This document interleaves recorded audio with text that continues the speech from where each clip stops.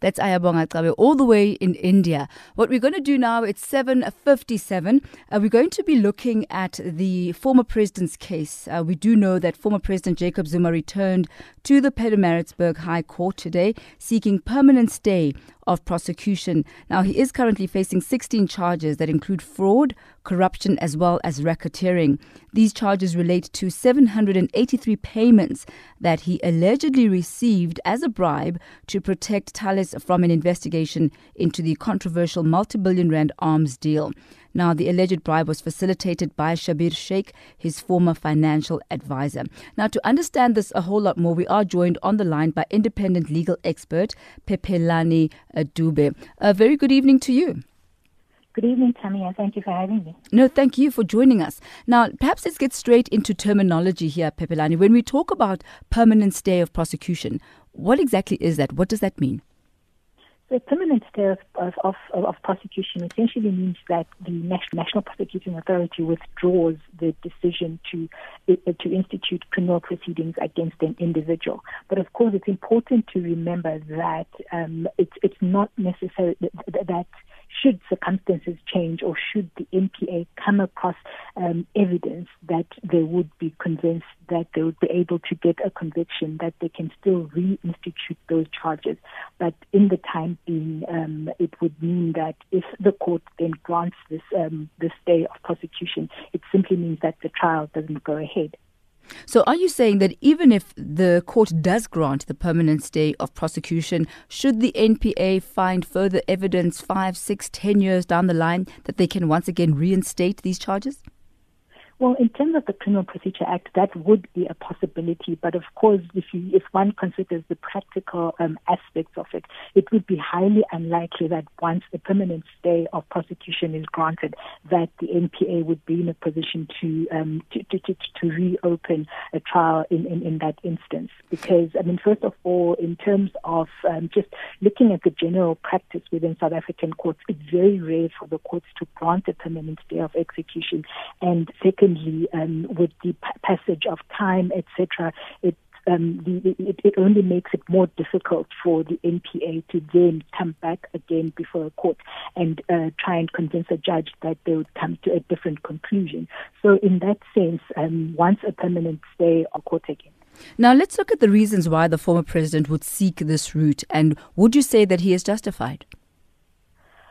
Well, I think bearing in mind that this is a matter that has been, within the public arena since 2007, and that this is a matter which has dragged on before the courts, one would argue that the former president does have sufficient grounds to argue that he should be granted a stay of process. Simply saying that this case has dragged on for all these years, we need to ask ourselves who exactly is responsible for the delay. And arguably, if you consider the number of times in which the former president's legal representatives have essentially had a Stalingrad tactic before the courts, where it's essentially arguing legal point and technical point after technical point. And it would appear as if there was a deliberate strategy by the former president's legal representative to try and gain some kind of advantage with ensuring that the matter became drawn out. So I think if we consider the president's own, or rather the former president's own conduct and his own behavior in this regard, it might be very difficult to convince a court that he has a compelling argument to make. Let's look at it this way. He has completely changed his legal team. So one could argue on the grounds that he was taking legal advice from his previous representatives, and that is not something that he himself is liable for. Is this an argument that he could pose to the courts? Well, it would be very difficult argument to make before the courts because there really hasn't been an instance in which he has or he has publicly disagreed with his legal representatives. So for all intents and purposes, it could be concluded that that he accepted the legal advice that he received from his legal representatives. And on the other hand, we need to bear in mind that there's been a couple of judgments where the courts have frowned upon that sort of behavior. The fact that when he tried to appeal the state the capture report that was handed down by the former public protector, Thuli Madonsela, where the Gauteng High Court sitting in Pretoria came down on this Stalingrad tactic and actually had a personal cost order against him for basically trying to usurp the authority of the courts and essentially just trying to seek that kind of advantage from the courts. And I think also if we consider the fact that the courts have also barred the state from carrying on with paying for his legal costs. So I think in that sense, it's quite apparent these rather unorthodox methods that the former president's legal representatives have been using in order to try and get him off the hook. Now, another argument that the former president's legal counsel, Umuzi Sikhakhane, brought up to the court today is he argued that the former president should have been tried with Schabir Shaik, who was his co-accused, and that in essence, him not being tried along with Schabir Shaik was an injustice to him, and the president being tried then in his absence. What do you make of that? Is there any merit to that argument? Well, it's a rather convoluted argument, especially if we consider what the Supreme Court of Appeal said in the Spy Tapes case. Essentially, the Supreme Court of Appeal did try and counter that argument to some extent by pointing out that even if the legal representatives talked about political interference, but that on its own wasn't enough to cast any aspersions on the decision to institute charges against the former president Zuma, because ultimately he would have his day in court and he would be able to give his side of the story. So in that sense, it's a rather difficult argument to make, and I think at this stage it would be very difficult to convince the courts to come to a different conclusion. I don't know if you got to listen to the former president addressing his supporters outside the Pietermaritzburg court today, but he did touch on the statement of why Schabir Shaik was tried and he was not. And basically the argument that he put out to his supporters was that the state wanted to see if the case had any merits, if Schabir Shaik would actually indeed go to prison, and they would use that almost as some sort of a litmus test to see if indeed they can then go and prosecute him. What do you make of that argument? Well, I think that on its own is indeed a kind of admission by the former president that he certainly does have a case to answer, because we need to bear in mind that, and I think it was a decision which was later on overturned, but that the remarks of the then judge had been basically that there was a genuinely corrupt relationship between the former president and his financial advisor. So it stands to reason that if his financial advisor was found guilty of these same charges, then it stands to reason that the former president too would probably suffer the same fate as his financial advisor. So I think in that sense it does lend credence to the case that the NPA is trying to bring to the courts, the case around the former president's culpability in this particular issue.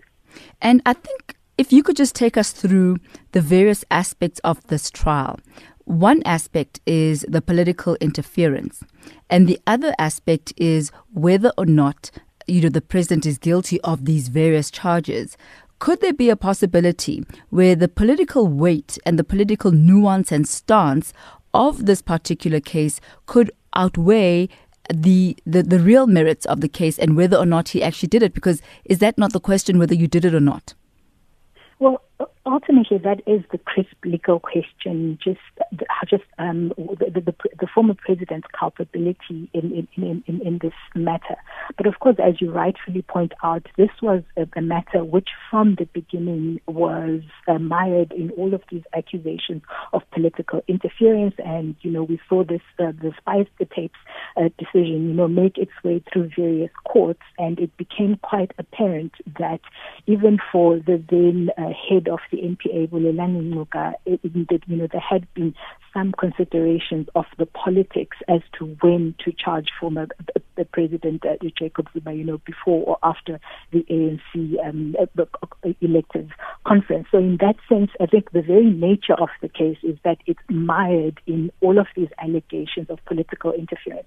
But of course, I think bearing in mind that I think at the moment there is just a sense of renewal within the National Prosecuting Authority, and I think at the moment the National Prosecuting Authority has all the more reason to convince the South African public that, with the appointment of a new head and with the removal of certain individuals such as Nomgcobo Jiba and Lawrence Mkhwebi, who were found in terms of the Mohoro Commission to have been acting, to have failed to act independently.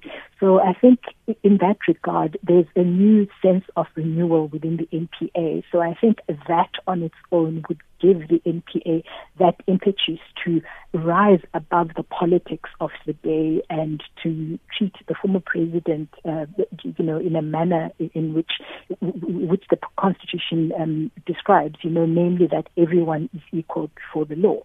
Now, the former president's legal team also argued that the state's approach has been one of mob justice because it wanted to pursue him by any means necessary, even if it was unconstitutional.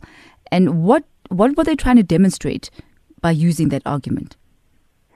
Well, and I think it really goes back to the crux of the matter, which is that, this is a matter which, from its inception was a matter which was mired in. But I think we need to consider the facts on hand, which is the fact that the former president's legal representatives were actually allowed to make representations before the former head of the NPA, Sean Abrams. And in terms of these representations, they were allowed to give both factual and legal arguments as to whether the NPA should go ahead with either reinstating the charges or taking the head of the NPA exercising his discretion not to reinstitute those charges. So I think in that sense, the NPA has extended, a certain grace towards the former president, and in that sense, I think it would be very difficult for the former president to convince the nation that he is indeed a victim of mob justice, because I think the NPA in this regard, and I think the latest developments in that case would suggest that the NPA is very much in line, or rather the conduct and the decisions that have been taken by the NPA are in line with what the Constitution demands that awaiting trial individuals should be treated. Now, the case is going to continue throughout the course of this week, barring, I think, one day. But what would the judges be looking for in making their ruling? Well, essentially, the judges need to determine whether the delay in the prosecution has had a detrimental effect on the former president's right to a fair trial. So, for example, they would need to consider, the evidence that's still available, and they just need to consider the conduct of the NPA in this regard, whether the NPA has treated him fairly, whether the NPA has adhered to the demands of the Criminal Procedure Act. But of course, on the other hand, we also need to consider the former president's conduct in this regard. The fact that in quite a few instances, it's arguable, the extent to which he himself is directly responsible for the delays in the prosecution. But that said, I'm not sure that it's necessarily a simple matter, because there are convincing arguments on both sides. But of course, as I mentioned earlier, it's very rare for courts to grant the application that the former president is seeking. So I'm sure the former president does have an uphill task in terms of convincing the KwaZulu-Natal High Court to grant him that particular application. Thank you so much for your insights this evening. And I'm sure, apart from the fact that politics played a factor, it looks like time and the passage of time and the corruption of the evidence is perhaps the main argument that the former president's attorneys are going to be taking here. Yes, absolutely. I mean, just bearing in mind the passage of time and, the witnesses' memories, etc. But of course, going back to the fact that these are the sort of facts that the former head of the NPA, Sean Abrams, would have considered with regard to him taking the decision to go ahead with the prosecution.